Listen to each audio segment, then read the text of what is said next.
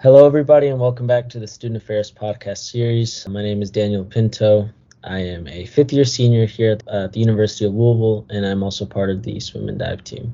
And of course, today I will be your host. In this episode, we're going to talk about the International Service Learning Program, what it is, what opportunities they offer to students, and what you need to know or to do to be part of their programs. Our special guest today is Director of International Service Learning Program, Caleb Brooks. Caleb, thank you so much for coming in. We're glad to have you today. How are you doing? Yeah, I'm great. You're so welcome. It's a pleasure to be here. Thank you for having me. Great, thank you. So just moving right along for our first question, what is the International Service Learning Program in itself, and what does it provide? Yeah, so I like to tell folks that ISLP is kind of like Study Abroad 101. It's like an entry into that world. We take UofL students on immersive educational service trips to several countries throughout the academic year. So all of our programs are attached to 3-hour, 4-credit courses here on campus, and those courses culminate in a 7 or 10-day service-focused trip elsewhere. And then what specific countries is that? I know you mentioned 3 or 4, but which ones are? I'm glad you asked. So we have a trip every fall semester to the Philippines, which is great. We go to a place called Cebu City, which is the second largest city in the Philippines. Over spring break, we have a trip to Belize, which is not too far from here, just a quick jump down across the Caribbean. Then we also have a program to Croatia at the end of the spring semester, and a program to Ghana at the end of the spring semester. So those both happen kind of after finals, but before summer courses begin. Every other year, we have a trip to Trinidad and Tobago, which is facilitated through the college student personnel and higher education programs. And we used to, at one time, kind of have a program during the summer school break period, sort of end of July, early August, to Peru. And that program has now been totally taken over by our Speed School of Engineering, which is great. That was the plan from the beginning. So that program is still an option. It's kind of like a offshoot of ISLP. So those are the places that we go to. Yeah, that's great to know. I actually knew about the one from Peru. I'm originally from Peru, so I actually found that my sophomore year, I think, and I was like, oh, look at that. We launched that thing in, I think, 2018. It's great. It's been great. Yeah, go to the Sacred Valley and a little place called Cauca. It's incredible. It's a great experience for students, and yeah, the work they did there is really, really interesting too. So it's great. That's great. Another question, I know, especially with things with COVID and everything, how has COVID affected these trips? Because I know even with traveling domestically, it's even hard nowadays. Yeah, totally. So for pretty much 2 years, we were grounded, so to speak. So we were actually in Belize over spring break in 2020 when things here kind of fell apart.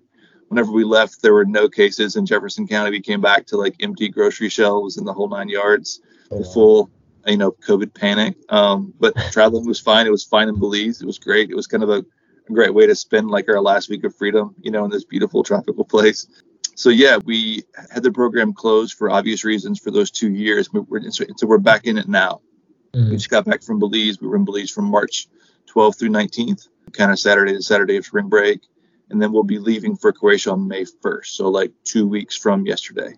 And we'll be in Croatia for 10 days. I'll come back for a few days, and then we'll leave for Ghana from May 16th through 26th. All that to say, to answer your question more directly, we're back in business. Put it out there that we're back up, basically, quote The Wire. And, we're just trying to do what we can within the confines of what we have. We certainly encourage mitigating efforts by students and faculty that travel. We're still wearing masks on flights. We certainly really encourage vaccination and boosters for all participants, things like that.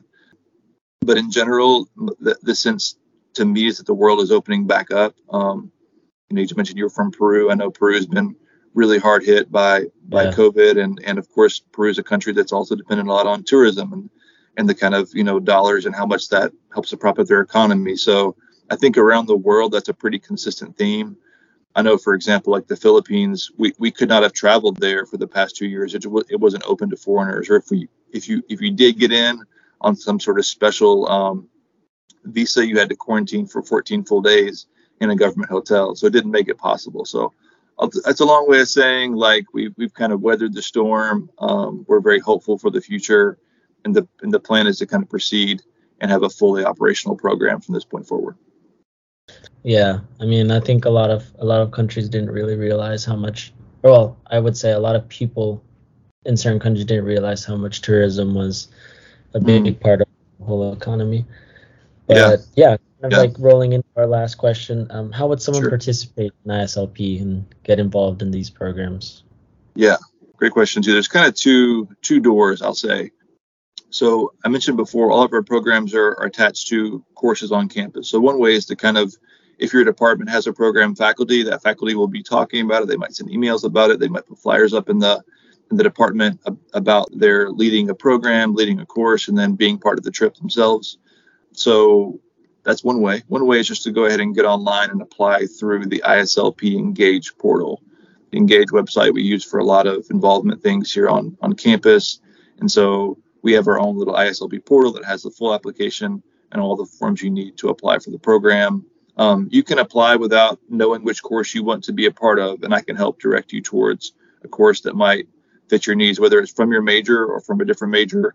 Anybody can go in any program. There's not really much exclusion in that sense. But yeah, I think the main thing is just trying to get your application in, and then also figuring out which ISLP designated course you want to enroll in, because that's kind of how it all fits together. So it's a two-part process: the course itself, and then also the application. Well, thank you so much, Caleb, for coming Yeah, in you're and welcome. telling us a little bit, about your department and the role here at U of L. It was great talking, and hopefully now our listeners have learned something new and are interested in the program. So all the best, Caleb. Take care. Yeah, thank you, Daniel. Appreciate it. Of course. And for our listeners, for more information about student services, go to louisville.edu/studentaffairs. Did you know that there are opportunities to volunteer year-round with Engage Lead Surfboard, ELSB? And please don't forget that April 22nd is the 36th annual Crawfish Boil. It is free admission to UofL students and for community members, and it will take place at George Day Howe Red at 5 p.m. Be sure to RSVP early to attend. And as always, we'd like to give a shout out to the Student Activity Board for always having such great events like these. On that note, we'd like to end our podcast. Thank you for being with us, and good luck on the final exams, and take care.